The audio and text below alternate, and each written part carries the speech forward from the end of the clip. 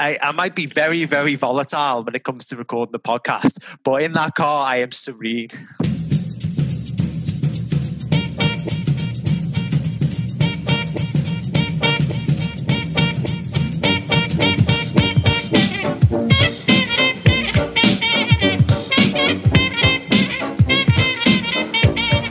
Hello, everyone, and welcome to another edition of Films on Trial. I'm Gav. I'm Joel. I'm Dave. And I'm Austin. It was another pause, wasn't there? Somebody was waiting. I prefer it now without Alex. The first week was a little bit, I missed him a bit, but now I'm used to it, and I feel like it's more efficient even. Right, yeah, as you might guess, no Alex with us this week. But just like The Secret Garden, we want to unlock your imaginations. That's right. Well, that was going somewhere else then. Yeah, that could have been much worse. No, don't behave. Honestly, you're so rude. We want to unlock people's imaginations. That's right. We want you to imagine that this is a really popular podcast, one that you would leave a 5-star review for on Apple Podcasts, and maybe tell all your friends and family about. Now, this week's film, as I said before, is the 2020 fantasy, The Secret Garden. Is it Country File or Forensic Files? I mean, what's wrong with both of those shows? Hey, well, Country File is all about nature, and Forensic Files is usually about a horrific murder. So, I mean, all I'm saying is you wouldn't want murdered. Yeah, but you wouldn't want a forensic crime scene in your back garden, is what we're saying. But you probably would like something from Country File. I think Jen would really enjoy a forensic, like just a first-person view of a forensic operation in the back garden. Yeah, it is quite fascinating, to be honest, and it has been going for about 16 seasons, so they must be doing something right. Okay, so maybe that wasn't the best comparison. Essentially, what I'm going to try and find out is, will this film be placed on our esteemed hit list or our steaming shit list? Now, just to say, this will be a very spoilerific episode, so if you haven't seen The Secret Garden yet, check it out. It is free if you have Now TV or Sky. If you don't, then you're just going to have to trust our judgments, because I don't think you can actually get it anywhere else at the moment. I might be mistaken though. It was on at the cinemas, but the cinemas aren't open at the moment. So yeah, you're just going to have to trust us. Or what you can do is fast forward to our quiz this week, brought to us by the lovely Joel, which is going to start around the 40-odd minute mark, I reckon. Now, before we go on, our last film on trial was Borat 2. And Dave judged that trial and deemed that it should be placed on the hit list. What's the hit list? I can't even remember now. The hit list. Right. He's since gone away and he has watched the film. So did he make the right call, David? Yes, I think I did. I think when you guys summed it up, you were quite right, and that it's just about onto the hit list. It wasn't a laugh a minute. Some bits were more cringe than they were funny. But there's a lot of merit to it. It's definitely worth a watch. It is pretty funny. And I didn't think it was overly cruel. I think, like Austin said, a lot of the people that have come a cropper kind of walked into it face first, and a lot of his bigotry, where he's trying to get a response out of people, a lot of that was genuinely met with kindness. Even if he is trying to show a satirical view of American society, it's not all negative. There is some hope there, like the two ladies in the synagogue, the lady has to babysit his daughter. There's genuine moments of kindness and humanity there. So it wasn't an overly cynical view. So yeah, it's worth a watch. So just about in the right place. Oh, okay. Thank you very much, Dave. Now, on to the trial itself. Now, all of the roles have been picked out of the hat at random. So acting in defense and trying to get this film placed on their hit list will be just me on my old bill. And I am a bit like the Garden of Eden, full of fruit-eating, deceit, and full-on nudity. Which I realize that this is an audio podcast as well, and I do make references to be naked quite a bit. I'm not naked when I do the recordings, but just every, I'd say, other hour of the day, essentially. But yeah, I actually realised, I was one of Gav's best men at his wedding, and I realised that every single part of my speech involved Gav being nude. It was only like about 2 hours before my speech that I actually realized, oh Jesus, literally every story is about Gav being nude in some way. So yeah, I did have members of my wife's family coming up to me being like, have you got a problem? Why are you always naked? I just get warm. I get warm, and I just like the feel of a nice cold breeze on my flesh. All right, arrest me, okay? Is it a crime?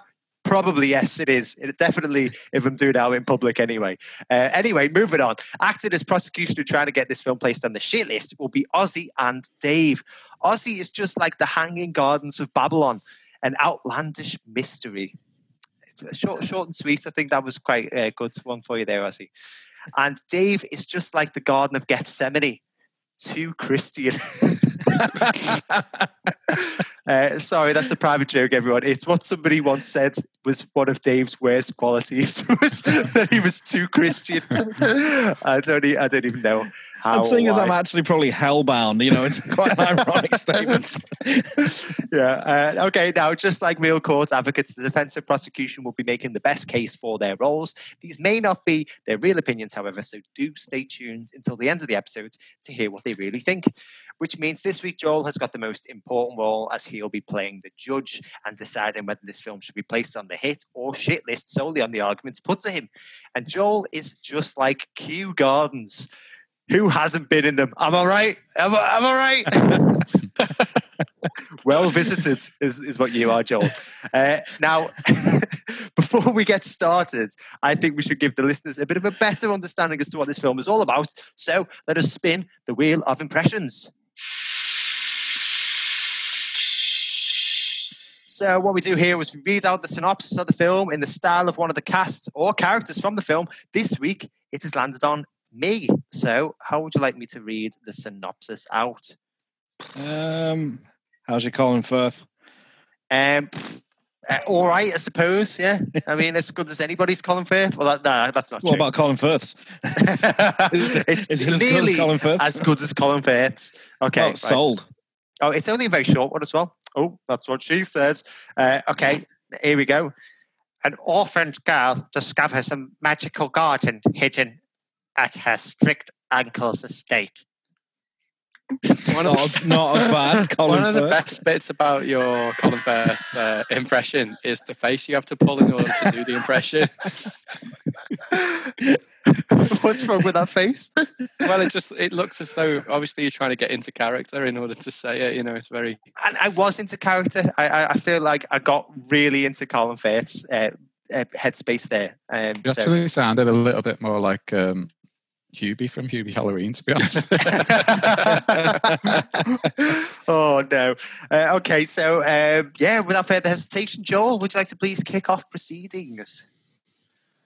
Okay, well, I've seen the original many times. It was one of my grandma's only VHS copies when I was younger, and pretty much every time I went there, she was like, "Oh, you can watch The Secret Garden for the 17th time." So, I've seen that one many times. So we'll start off with, the plot, and is it different to the original, and how it compares to the original. So we'll start off with the defense as usual. Thank you very much, Joel. So you mentioned the original there. It's actually quite interesting. There have been so many adaptations of Frances Hodgson Burnett's revered children's literary classic, The Secret Garden. I didn't actually know how many. I obviously knew that there was the version in 1993, which I think is the version that you're referring to. But there's also been like several TV adaptations in the 80s and even in the early noughties. But the first adaptation was something like 1914, I think.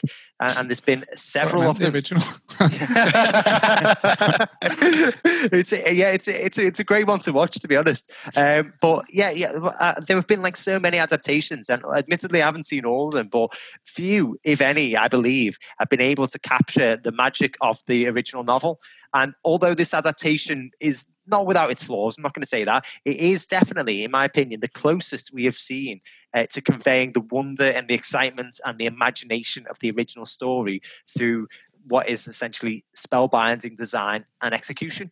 Now, the story's beginning is quite different from the original, or the version that you know yourself, Joel. It's been relocated to 1947 as unrest grips India on the eve of its partition from Pakistan.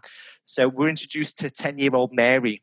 And what I think the screenwriter, Jack Thorne, has done here is a very good job at taking a number of really traumatic events, including the death of Mary's parents and the abandonment by her servants, But he's taken all these things and he's compounded them into a really quick, almost dreamlike summary before Mary is shipped back to England to live in the grand Misselthwaite Manor with her lonely widowed uncle Archibald, played by Colin Firth, his disabled son Colin, and their housekeeper Mrs. Medlock, who is played by Julie Walters. Now, although the manor is situated on the cold, dark and permanently misty Yorkshire moors, Mary soon discovers that behind the manor is a whole new world filled with fantastic and lush greenery and you guessed it, secret garden with its own mystical powers. Now, Mary's eyes are opened and has a journey of almost self-discovery where she becomes less entitled and obnoxious and instead becomes more compassionate and caring. She befriends a local boy, Dickon, and a wild dog, and with the help of the garden and her friends, helps cure Colin and even thaw the icy Archibald and Mrs. Medlock. So there's your summary there. I can go into a bit more detail on the script, or do you want to bring the other two in? Yes, I'll go to Dave. So Gav said this is probably the greatest adaptation of the book. What's your opinion on that, Dave? I have to disagree quite strongly. I mean, we've had so many adaptations of this book before, and don't get me wrong, it is regarded as a seminal children's novel. But like Gav said, this has been done so many times before. I don't know what they hope to achieve, what they thought they could do differently by doing it this time. Like you mentioned, the 1993 one, I watched that a number of times myself. I mean, I think we were 6 when that came out. I remember seeing it in the cinema, and then I had the VHS myself not long after. And there was so much more of that I remembered vividly. And I don't think there's any standout moments in this one. It is different. They have changed the storyline. In some instances, they've brought it back closer to the original novel. And then in others, they've gone down a completely different path and diverged altogether. So I can't say that it's the most accurate retelling. It's like there's bits of it that are more accurate than previously seen, but then there's other bits that have gone completely down in the other direction, down the garden path, you might say. But with regards to what Gav was saying, it's not without its flaws. He's not lying. I'll give him that one. It is not without it. I'm going to call him on the dreamlike summary that happens at the start. In the original, well, I say the original, in the 1993 one we saw, I think her parents are killed in an earthquake. In this one, more true to the book, they die of cholera. And it is kind of a dreamlike sequence, but it's a very strange way to open a kids' film. You've got this kind of like a lot of. One thing I will say about Mark Munden, is it? Yeah, Mark Munden's direction. One thing I will say about it is he does a lot of lingering shots of foliage and a lot of lingering shots of the floor. Hey, that's what you want. It's a very strange way. Go on, Gav. Go on. It's about a garden. You want lingering shots of foliage. Lingering shots of foliage. That's exactly what I tuned in for. But this is a kids' film. Remember, we can't have these moments of silence, these moments of poignant silence going on while we're trying to work out what the character is thinking. In the 1993 version, we got the narration. We were basically let inside your protagonist's head for a little bit, and she would explain to you what was going on. She would explain to you what had happened. She'd tell you what she was thinking. With this, you don't have that. You don't have that in a narrative. And I think it's very risky to do that because obviously this has come from a novel. In a novel, when you're reading things from the character's perspective, you have that in a narrative and it helps you understand the character, their motivations. It helps you like the character more. The character of Mary she's meant to be a brat at the start of the film. So is her cousin, Colin. They're not meant to be likable kids. They've suffered great trauma in their lives and they're lashing out. They're not meant to be instantly likable. They develop and they become more likable. That's harder to do when you don't understand why they're behaving this way. When it's so unclear, when it's not clear cut, you're not allowed in their heads to work out what is going on for yourself. You just kind of got to go with the flow and just let this run its course, which eventually it does, but it takes you a while to get behind your protagonist. And I think that's an issue for this kid's film. And like I say, the long lingering shots, I think do it a disservice. I think it loses people's interest. If it was made for a more mature audience, then I would say, yeah, this is fine. You can hold people's interest down. But this is aimed at kids. This is a kid's book, and this is an adaptation that's supposed to be family friendly. I think young kids are going to be bored with these opening sequences where they are so bleak, so desolate, so quiet. There's not a great deal of dialogue at first. And I think with too many shots that are done art for art's sake. Okay, so kind of on a similar subject here, Gav.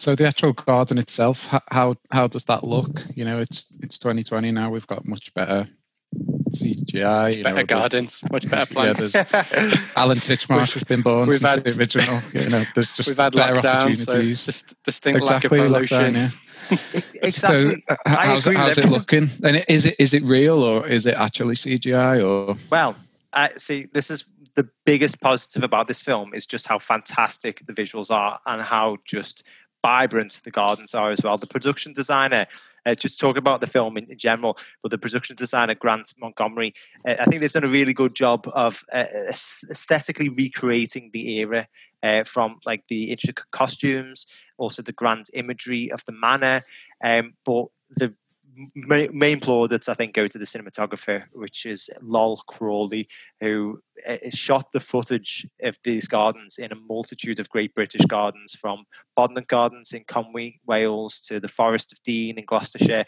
and many, many more, to help create this vibrant, immersive, almost sensory experience. I honestly believe it is probably the closest thing you can get to going out and visiting these gardens that you can get in lockdown at the moment, because we can't go anywhere, we can't see any of this. But in actual fact, the National Trust gardens are all open for the public at the moment. Yeah, but we actually hands, face, space, guys. Yeah, but we're not actually allowed to go there. It's only essential travel that you're allowed at the moment, Austin. So unless you've been flagrantly breaking the rules, I've got very thick glasses. I often need to test my eyesight. But yeah, so there are stunning visuals throughout. But also there is a bit of a use of CGI as well.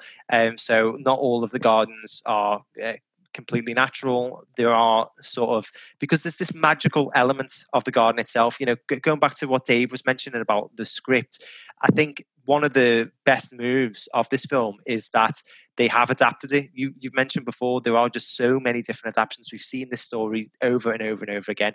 They actually do something different here. They put their own stamp on it. I think it's quite a bold move, but I think it really, really does pay off. In the novel, the powers of the garden, they're metaphorical and, you know, conjuring up the imagination of the protagonist. So it's essentially all in the child's head. Whereas here, to help build the image or the idea of the garden being a magical paradise, the screenwriter Jack Thorne and the director Mark Munden, they lean more heavily on the thought that the garden actually does have magical and healing powers. So when a dog injures its paw on a bear trap, a wash in the stream seems to magically cure or revive the pup. And over the course of several visits, Colin becomes fitter and healthier, firstly discovering that he doesn't have a hunchback after all, and then finally learning that he can walk and doesn't need to be confined to a wheelchair. So although it is implied that all of this is down to the garden, there is still enough ambiguity to suggest that it all could simply be Mary and the rest of the children's imagination running away from them.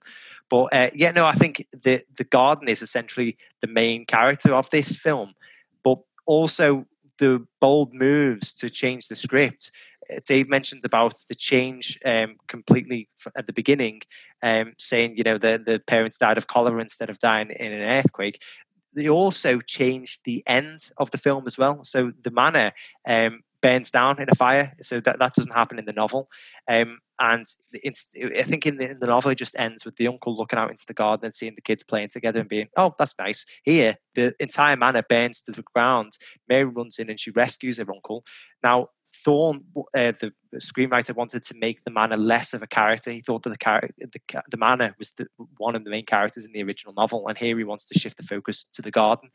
And a way of doing that was to coincide with the timing of the end of the Second World War. So the original is, I think, set in turn of the 20th century. This one is set just after the First World War, which some fans of the novel might not like, but I think it did a really good way of setting the story up, this sort of new twist on the story, because it coincides with the end of the Second World War. The house and the country are in this state of disrepair, but whereas the nation was rebuilding itself, the manor was worsening. It was a cold and lonely shadow of its former self. So in stark contrast, the garden is even more colourful and wonderful because of it. And the decision to burn it down at the end even more sort of reflects the state of the nation, to rebuild everything that we lost and embrace a new beginning. And and it was also reflected as well in the characters of Archibald and the housemaid, Mrs. Medlock, who at the end, are undergoing their own sort of healing via the garden. They find the garden for the first time. They become less cold, less embittered from living and losing during the war, and they're open and they're receptive to actually start afresh. So yeah, a very long-winded way of saying that the garden is flipping boss. I don't mind people being a little bit creative around the story, particularly when you're adapting a novel. A classic novel, a novel from 1911. It needs to be, if you want it to land in the modern age, you're going to have to update it. That's fine. Change the time frame, change whatever. That's fine. But the whole premise of the novel is that these kids, these bratty kids who've never been cared for, learn to care for themselves and for things by caring for a garden. They're in a novel, they're in a small garden, big-ish garden, not the size, not like this one. This garden is so fantastical and it looks great, but it's CGI'd to fuck. Like it's like watching Avatar, but with two little bratty kids who are not, this garden is magical. Whereas in the novel and the premise of the story, The Secret Garden for me was like a tale for kids to say that you've got to care for things, you've got to spend time and nurture things to make them beautiful. Whereas this garden just is beautiful, and it's the garden that does all of the healing. Where in actual fact, the premise of the story, the original sort of premise of the story, and my take from the 93 version, which we watched as kids, is that you have to put the time in and the effort in with something in order to reap the benefits, to make these things beautiful, to work it out. Whereas that's not the case in this, and that kind of annoyed me. And obviously being prosecution, I was like, boom, I'm all over this. After a little bit of the way in, I was, it's like 90 minutes issue. It's not that long. It was getting to me too much. So I decided I was just going to throw that out of the way. Let's try and judge the film for this film. It's not The Secret Garden, we know. It's not The Secret Garden as a book. It's a completely different book. It's a completely different story, just loosely based around the characters and the ideas. And it's just a magic garden. It's like, it's a fucking magic garden. You haven't got to care for anything. Just bring people to the garden and it'll fix them. It was just just quite a boring book. I mean, I loved those long lingering shots of the foliage, but just because it's pretty, it is well shot. It's, and the use of CGI is good in this, but it's not a very good film. And it's not The Secret Garden. Like, I don't know why. They could have labeled it something differently, and it maybe I'd have been a little bit more receptive to it. But it's so blatantly not the 93 version, and so not the original. Even though there's some throwbacks to the cholera and stuff, it's just a different story altogether. If you were looking at the original book, you wouldn't have burned the house down. In the same premise, they would have spent time rebuilding the house, caring for the bits that are good and then working it out. It's so different. Like the Colin Firth character in the book, he's never there. That's the whole point of the kids. The kids are uncared for. Whereas in this, he never leaves the house. The guy's always there. He's always, he's just it's just a different characterization, different book. And people have having to do this. Like, I appreciate that. Because you're trying to make a new film, but it just doesn't work for me. It just doesn't work at all. It's like, I don't know. The garden is beautiful, but it is CGI heavy in a film that just didn't need it. There's no need to put CGI in when you've got beautiful gardens to film anyway. Yeah. So, from hearing everybody so far, it does kind of sound as though potentially the themes are quite.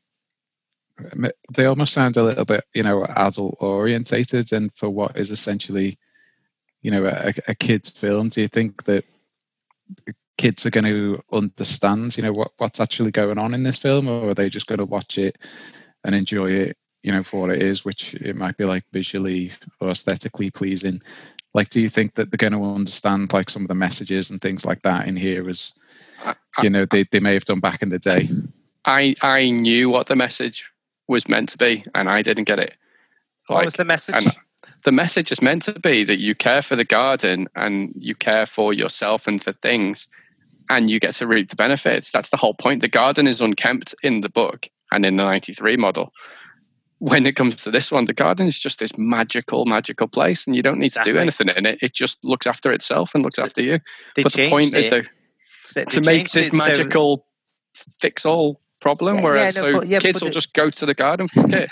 Somebody somewhere there's this magical place I can go to, and it'll all be fixed. I think they changed it to be like, the house, the manor is the one that's left.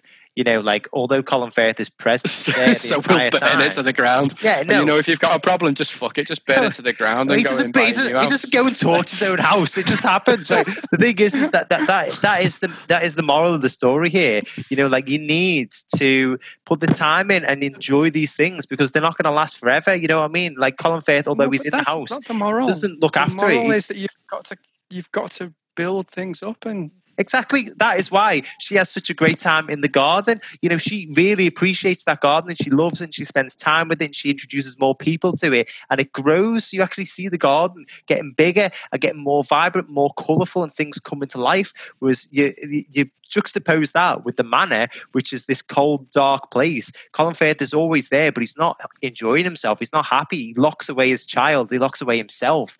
And that becomes almost darker and smaller. When it first starts off, it's huge. But as it goes on, it becomes more smaller. And then at the very end, it burns down because he didn't appreciate what he had. And that's the moral of the story. Appreciate what you've got, or you'll end up losing it. Okay, may I cut in on this one? Yeah, just 1 sec, Dave. Okay. I'll come to you in a second. So that does sound like it makes sense. But what I want to know as well, Dave, is kind of, you know, just what I said. You know, our kids going to understand what's going on. You know, you watch something like, you know, Pixar, for example, where it's a really interesting story, but there's always, you know, like a message for children in there as well. So do you think that, you know, the kids are going to take away anything from this? Yes, subliminally, yes. I think there's a message here for kids. Kids might not know the name of the lesson, but they will get something out of it at the end of the day. You know, the message is there. They may not understand that, it's the theme of rejuvenation, which is essentially the core theme that runs through Frances Hodgson Burnett's novel, is that of rejuvenation. So the kids might not understand that that's what they've been taught, but there is a takeaway for them at the end of this. You know, there is something they will be able to glean from it. But the thing is, like I said, that key theme is rejuvenation. You know, Colin Firth's son, the character of Colin, is kind of left to his own devices. He's actually not in as bad a shape as everyone says he is. He's just convinced himself that he is, because he's been uncared for. He's been neglected. And with a bit of attention from his cousin, a bit of help, encouraging him to walk, he slowly regains his strength and he recovers. It's the rejuvenation of something that's been neglected, and then with a bit of care and help and attention starts to thrive and flourish once more. Same with the garden, same with the dog that injures its paw. Those themes are sort of there, but then with the manor, that is another one that was needed to be rejuvenated. Burning it to the ground is like taking a fire axe to it. It is so unsubtle. You know, any theme at that point has gone right out of the window. And there's another thing in that, one, you don't even know how the fire started. I don't think. I never really understood where the fire came from, how it started, why they burned the manor down. I didn't really get that. It didn't make sense. I was just watching it thinking, this didn't happen in the Maggie Smith one. But something else that happened. Maybe it was Maggie Smith. Maybe it was Maggie Smith. It's just, she set fire to the set because she wasn't invited back to this one. One thing that does happen in that fire burning scene, it's happened a couple of times before. Mary, the main girl, gets visions of her mother and her auntie, who was Colin's mum, both of whom have passed on, and she sees visions of them together walking in the garden. She sees them together again in like the hall of the house as it's burning down around them, and it's not really suggested that the spirits, that she's being haunted. There's not like a supernatural element that way, but it's more implied that she's visualizing them, that she's imagining that they are there watching all this unfold. And it happens a few times, and it was a very weird theme. I'm not sure kids would get that one. I think kids might genuinely go down the path of ghosts. These were ghosts. Did they start the fire? Could be a conclusion they come to. And it doesn't really make sense. You know, the theme of rejuvenation is about letting things go. It's about being able to move on. And she's just constantly haunted, even though I stress they are not meant to be ghosts, I don't think. but she's constantly haunted by it, and it just added a layer that didn't need to be there. The Secret Garden, it's a simple story, a very simple story with complex themes, sometimes dark themes, not the other way around. And that's why I think Mark Munden in his direction and Jack Thorne, I think they're the screenplay, Gav said, I think they've got it the wrong way around. They've overcomplicated the story, overcomplicated the visuals, and they've left the themes to one side to be a bit too simplistic, just hope people pick up on them, when in fact it's those themes that are complex, but the story itself should be oh so simple and so accessible. Okay, Gav? I think that, when you really look at this, and Dave asked the question before, who is this actually made for? Is it really just made solely for children? I mean, when you think about it, like we've all mentioned the 1993 version, how much we enjoyed it, right? So, I mean... When we were kids. When we were kids, but that's the thing, right? So it's a film that we remember from our childhood. There are also going to be people that remember the earlier versions of the film. There are also going to be people, like my wife, like so many other people who have read the book as a child, really enjoyed it, and have then grown up. Like this is a film and a novel that has been around for like over 100 years. This is a novel, I think, that has been probably read by the majority, or at least you've heard of it, the majority of people living in the UK.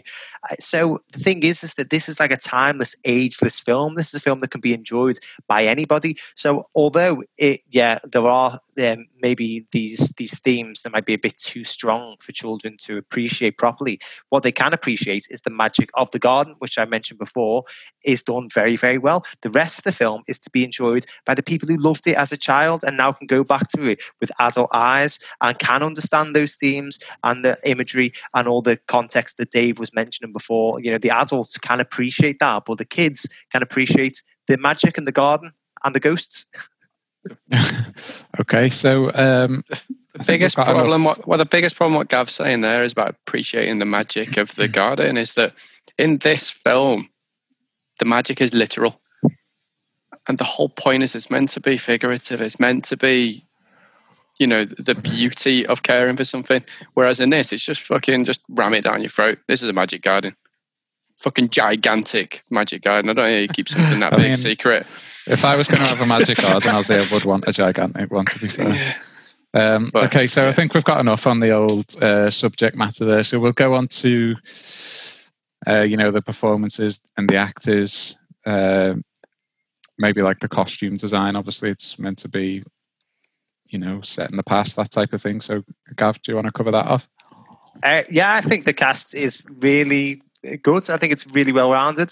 You have these older, accomplished pros like Julie Walters and Colin Firth, who deliver really steady performances of two people who are, as I mentioned before, have lived and lost during the Second World War, and that shows they're very sort of cold and emotionally reclusive people, and they're very closed up, and they portray that very well. But it's the children who really bring this film alive. The contrast to the children as well, because it starts off, as Dave mentioned before, Colin, the child, Archibald's child, is he's left in a room on his own. Essentially, he's been told all of his life that he's got this disability. He is secluded away from everybody, and by the end of the film, he has been reborn essentially, and the transformation of that character throughout the film, I think, is very impressive. Also, the main character, Mary, played by Dixie Edricks, I want to say, but I think she does a fantastic job. She starts off the film as the most entitled and obnoxious little shit I've ever seen in a film. The sort of blue-collar working classes of America as well, all. But, fair play. It's testament to that kid, because she brought me along for the character transformation. And, the character essentially has this huge transformation. It starts very, very slow and incrementally. She befriends her maid. That's something that she wouldn't have done initially at the beginning. She was quite entitled, and you do this for me, and at home, my maid dresses me and my maid makes my dinner, and I don't eat this and I don't eat that. But by the end of it, she's kind, she's considerate, she puts herself out there. There's a point where the maid is in for a bit of a telling off, and she steps out and says, "Oh no, it's my fault." By the end of the film, she's completely transformed into this really considerate young person who actually saves her uncle and brings him to the light and helps him on his journey and his transformation. And I think that's a lot of responsibility for a young actor to do. And I think that she did an amazing job with it. And I think the rest of the performances are really well-rounded and good. I also think it's very interesting as well that Colin Firth is in it playing the character of Archibald, because in a 1987 TV movie version of it, he played Colin. So he actually played the father of the character that he originally played in the 80s. So I thought that was also a nice sort of nod to fans of the original series or novel, or people who've seen that iteration of it before. So yeah, all in all, pretty great. Okay, I'm sold. Okay, Dave or Ozzy, have you got any rebuttals on that? Yeah, I'll just go quickly and then I'll let Ozzy take over on this one. To talk about the characters, the performances themselves, I think, are fine. Like I say, the kids, you don't take to them for a long way into this film. That's kind of what you're meant to do. And like I say, it is lacking that narrative that like lets you inside Mary's head, so you warm to her quicker. It's lacking that, so it does take you a little longer, but that's not to say there's anything wrong with the character's performance or the actor's performances. It's fair. It's decent performances all around. It's the characters I have a big problem with. Like I say, Mary saves her uncle. In the novel, she saves him, with this kind of like spiritually bringing his family, repairing his family. Like I say, it's been neglected, and then you can rejuvenate it with due care and attention. This, she literally saves him by dragging him out of a burning building. It's talk about, I mentioned unsubtlety before, and there it is again, just there like a sledgehammer, just driving that point home. And I think the characters, the uncle is meant to be absent. That is why Colin has become the way he is. The uncle is supposed to be absent. He's away on business in the novel. In the 93 version, he's not there at the house.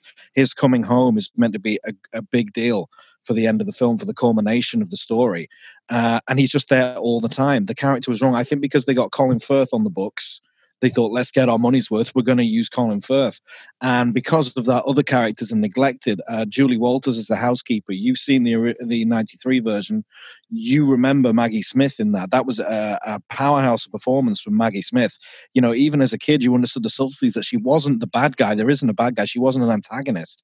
But you didn't like her. You were still afraid of her because she was so strict and so hard on the children. You still remember Maggie Smith in that role. Julie Walters, although she's a fine actress in her own right, is not given the ammunition to give her that kind of performance. She's just not given enough screen time. It starts off promising. She's there for the first part of the film, and then you don't really see much of her again. She just kind of flits in and out, and it's a waste of Julie Walters. I think they overused Colin Firth and underused Julie Walters, and it should have been the other way around. It needed to be the other way around for the themes of the original novel, the source material, to make sense. So performances in themselves, not bad at all. The performances are fine, but the use of the characters is wrong. Okay, thanks for that, Dave. Ozzy, have you got anything to add? I would totally go with that. I felt like Dixie Egerix. I can't remember what we decided we were going to say, but I thought she was, pretty competent. It was good. It was a good performance from her. I thought, like Dave says, everything was all right. It's just not memorable. The film is pretty. People do an adequate job, but it's just not memorable. Right, so we're not going to talk about this next year. Let me ask you this: would you rather watch a 2-hour special of Country File or The Secret Garden? The 2-hour Country File, I think. At least I might learn something. It's a real garden, at least. Okay. Has anyone got anything else that they want to cover before we switch over to the quiz? I'll tell you what. One thing in the film's favour. I thought the dog was cute. That was nice. That was a good dog actor. Yeah. Really good dog actor. Yeah. How does he compare to Bone from Bone Alone? Oh, he can't operate. Bone from Bone Alone out of the water. I was going to say the opposite, because that dog. I'm glad you finished that sentence, Steve. This dog would have no chance of setting any traps in a house. No way. It's too cute. And it also, it falls into a trap. Bone Alone was the one setting the traps. This idiot is the one falling into them. What you don't realise is the dog was actually setting that trap for Mary, that bear trap, and then just got its own foot caught in it, and then just didn't have the heart to tell Mary that's what he was doing when he got stuck. Okay, well, I'm glad we ended on that note, to be honest. So sinister dog. So my quiz, I basically started off trying to do a quiz about the films of 2020, and then I got to like question 4, and I was really scraping the barrel. So they've got 6 films. Yeah. So this is just a mismatch of everything, to be honest with you. So question 1, and I tried to include some likes from everybody. So rather than alienating Ozzy from not including the 10 films that he likes, I've included some that he actually does like. So question 1, what is the highest grossing film of 2020? Is it Tenet? No, it's actually really low down. Tenet. Yeah, I don't think Tenet did that well, did he? I'll give you a clue. It was just as the virus was hitting, so people were still kind of in cinemas. Okay. The hell was that? And it's been so long. It's not a remake, but it is a sequel of 2 films that were made back kind of 10, 15 years ago. It's not a remake. Is it Bill and Ted? Nope. It's not a sequel. It's not what? It's I believe you start getting it. I'm struggling to remember Life Before the Virus. I know, I can't think of anything that was in the cinema. So in the second one, there's a big ass car chase. Fast and Furious. And they're 2 cops. This is bad. This is None of us got in there. Bad Boys. I've literally handed it to you. Oh, on a yeah, plate. Bad Boys 3, Bad Boys yeah. for life. Well done, Ozzy. Okay, question 2. Corona Zombies is a real film released in April 2020. True or false? Fucking true. Probably true. 100% true. That'll be a film that was already made and they just changed the name for it. Yeah. I'm going to go false. So, Ozzy, I'm surprised like how truthful that actually is. So they just basically glued together bits from other films and spliced into some real life news footage about the coronavirus and made a film called Corona Zombies. Oh my God. So that's a genuine film. So number 3, I think most of you will get this because I think we've discussed it privately. What's the most watched film in 2020 on Netflix? Hubie Halloween. No, it's not Hubie Halloween. Is it Extraction? It is Extraction. Yeah, maybe it'll change by the end of the year to Hubie Halloween, but no one's going to watch Hubie Halloween now that it's not Halloween. Yeah, that's the one thing that Hubie Halloween really has against it is the fact that it's got the time that you should watch the film in its title. It's got like 2.5 week period, and that's it. Yeah. So that's where I got to, and with the 2020 films, essentially. What a quiz, man! What a quiz. Technically, one of those films as well was made before 2020. Extraction came out last year, didn't it? No, this year, you both. Was it this year? It's just been a really, really long year, I think, for most of us. So question 4. Name the 3 films in which Meg Ryan and Tom Hanks have starred together. Okay. Bam. Oh, Dave, go on. If you can get all 3, I'm on 2. If you can get all 3. I'm only on 2 as well. Oh, no, I've got it. I think I've got it. You've Got Mail. Yep. Sleepless in Seattle. Yep. Joe versus the Volcano. Oh, wow, man. I didn't think you'd get that, but correct. I wouldn't have got any of them. Okay, so Ozzy, this one is genuinely for you, and I'll be really disappointed if you don't get it. What's the name of the baby in The Incredibles? Jack, well done. I only watched The Incredibles again the other day. I actually watched them both back to back. Yeah. What a fucking great series. Have you seen the short Jack Attack? It's awesome. Yeah, Can you call the most fashion show. Oh man, I watched Frozen the other day as well. Both of them. That was awesome. Just have a Disney day. Yeah. I'm just using Steve's subscription. He came home today and he was really upset because he couldn't watch stuff when he was out because I was watching it all day. I was going to say, like, you can barely be asked watching the films that you have to defend or prosecute every week, but yet you're able to take an entire day out to watch like 6 back-to-back Disney films. I watched the making of Frozen 2 and then both Frozens. Yeah, oh my God. All weekend. There's some shorts there. Don't miss out on the Frozen shorts. They're great. Okay, so Dave, I think you're the only one really within the chance of even getting this question, and it's pretty tough to be honest. But okay. I did this question because I've just been watching The Mandalorian on Disney Plus. So in The Empire Strikes Back, there's a scene where Darth Vader hires bounty hunters like Boba Fett, but can you name any of the others that are in that scene? John. Yeah, one of them was a boss in Shadows of the Empire. IG-88. Oh, well done. Yep. Do I just need to name one? Yep, just one of them. Cool. You've got an insane memory. Wow. So, who was the only actor to receive an Oscar nomination for The Lord of the Rings? All 3 films. That includes all 3. Not all 3, but he or she didn't get one for all 3 films. I'm saying I'm including all 3 in that. We're on the. You got the right one, Gav. Listen to your heart. You're right. Vigo? Nope. Don't listen to your heart, Gav. Listen to your head instead. It was Sir Ian McKellen for The Fellowship. Gandalf, yeah, Ian McKellen. Well done, Dave. Well, and Ozzy as well.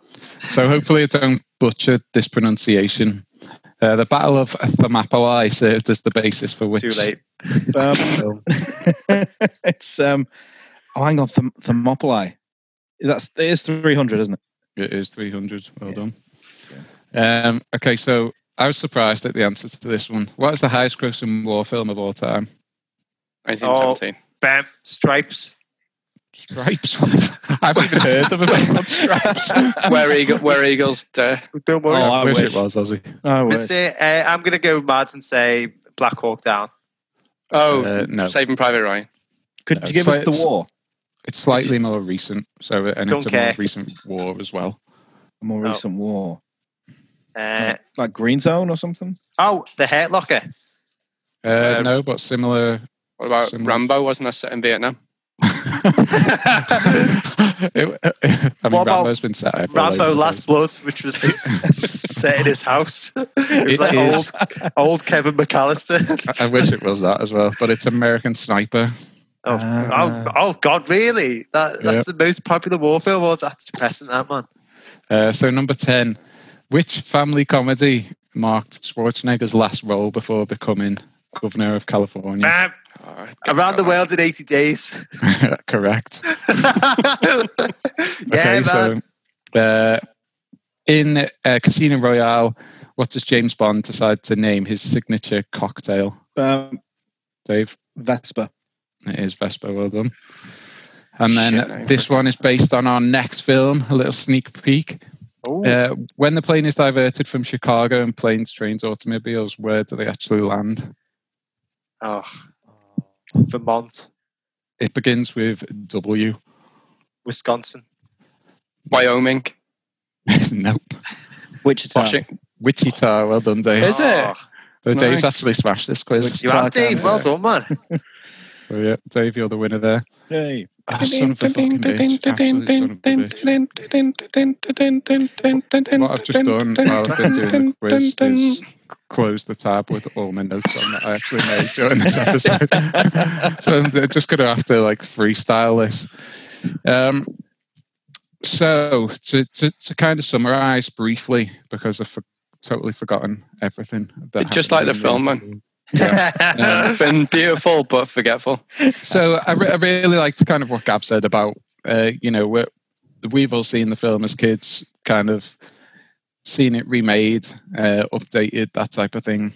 I do think that'll attract a certain audience, especially of our age, rather than just children, and I think that's definitely something positive for the film. A few things that I didn't like, maybe they've messed with some of the characters a little bit too much, and some of the messages in there are either too literal, or because of the messing with the characters have become a little bit too confused. Certainly didn't like the sound of Maggie Smith's character in this updated version. She, especially as Dave said, was somebody that wasn't a villain, but you definitely kind of were like, just give the kids a fucking break, man. And I didn't really feel like I was going to get that from this one. Again, and what Ozzy said as well, the fact that you can just kind of take people into the garden and they are, magically healed, whereas I really kind of specifically remember in the original, all the work that goes into getting that garden, looking great again, and the fact that it wasn't, instantly this beautiful place for the kids to go in, and it felt like there was just lacking a little bit of atmosphere from this remake, whereas maybe all the scenes look pretty and they've all used great gardens and things like that. But I just didn't really get the sense that, you know, you were talking about the Secret Garden, or at least how I remember it anyway. So I think for that reason, I'm going to put it on the shit list. But, you know, I am intrigued to at least watch it and see how it compares. Right, thank you very much, Joel. So, genuine opinions. I'll go first. I thought it was shit. A very, very, very unenjoyable film. I completely agree with everything Dave and Ozzy said. I spent, I'm going to say, 24 hours of this weekend wallpapering and stripping the walls and watching it dry. No. And at the end, preferable. I was going to say, at the end of all that work, we sat down, my wife and I, to watch The Secret Garden, and fucking hell, it was worse than all of the work that it just did. It was, I would rather have just gone back and done a bit more wallpapering. It was just so lifeless and charmless, and it was just too much of a step away from the original novel and the 90s adaptation that I definitely remember. I agree with everything that Dave was saying about the characters being like zapped, essentially. The character of the housemaid was just not in it at all. Then you had Colin Firth's character, who I don't even think was in it that much. I mean, he was in it more than in the 90s adaptation anyway. He was still there, but he wasn't in it a great deal. And when he wasn't really doing much. And the fact, as Ozzy mentioned before, one of the original kind of parts of the 90s film was that they bring the garden to life. It wasn't such disrepair, and then they breathed life into it, and there was this whole sort of mystical element to it. But it wasn't a case of it's magic. Here it is essentially like they've just stepped into Narnia or somewhere. It's ridiculous. And because they focus too much time on the garden, they don't really focus enough time on the characters, and the film, I think, suffers greatly because of that.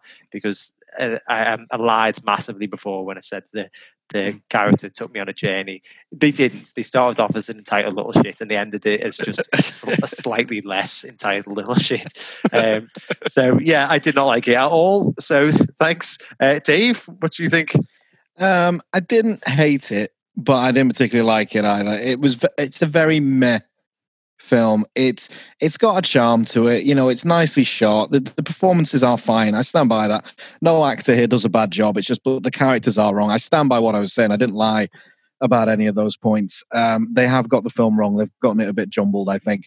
And I think it does itself a disservice by the fact that we are of a generation where we were little kids when the 93 version came out, and we remember it so well and so vividly, because that really was well made. That was a really good adaptation.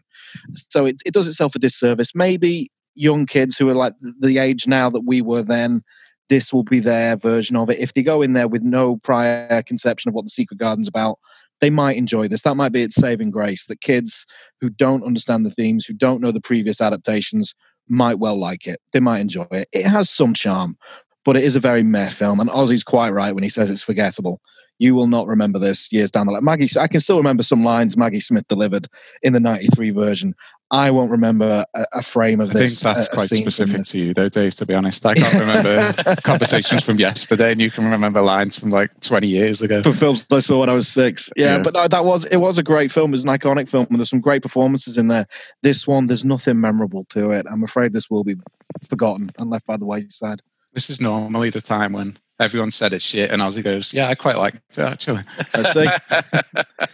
No, it's tedious, man. It's just slow and tedious, and and it should be. Maybe it's an easy way to just escape for a few hours, and a year of surprises. Maybe you do want something that's really fucking cliche and boring, but you can find better cliche and boring films than this for sure, mate. So I'm happy it's on the shit list. And I'm glad that I was a prosecution. Sometimes I wish I was defense, but not this time. Yeah. Okay, right. Thank you very much for that, guys. Higher or lower than our previous film on trial, which was Borat, which on Rotten Tomatoes scored 86%. Lower. 69% audience. 69 on for Borat. 69 audience score and I still 86 think that's on critical. purpose, but we're going to go for lower.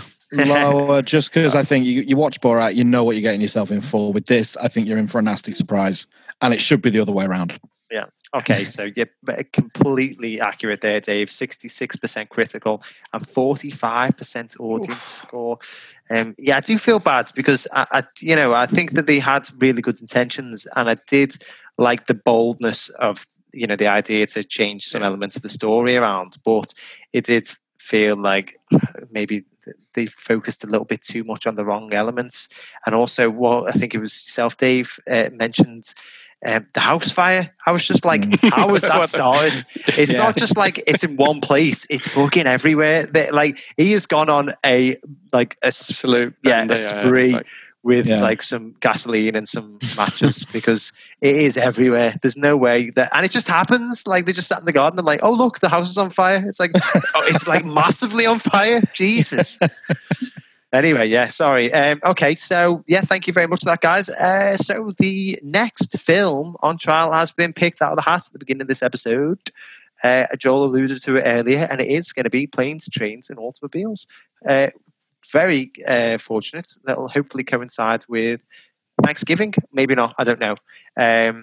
So the roles have also been picked out of the hat at random. So in the role of Judge is going to be yourself, Ozzy. Have you ever seen Planes, Trains, and Automobiles? No, I have not.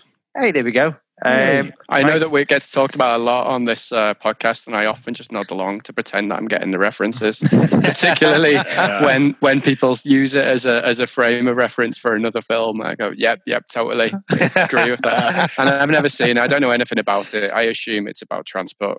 It is. It's a film all about transport. It's a documentary about transport links. It was actually like when Joel tried to tell Jen and totally had me believing it that Hamilton was actually a documentary about the racer.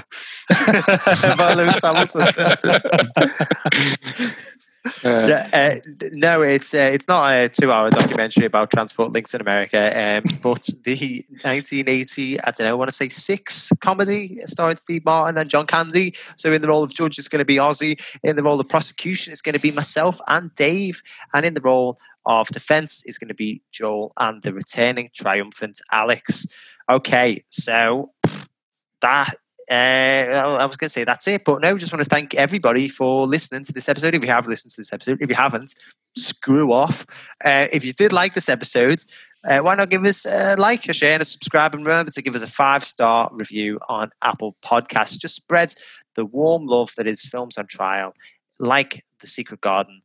Just spread it all over, watch it grow and blossom. And if you want to check out some further content, why not follow us on Twitter at Film Trials, or Facebook, YouTube, and or Instagram, Films on Trial. That is it, everybody. We have decided that The Secret Garden is a shit, but we will be in your ears next week with Planes, Trains, and Automobiles. Goodbye.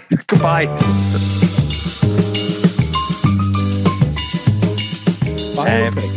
Like, you don't say biology, do you? Sorry, this has reopened a wound.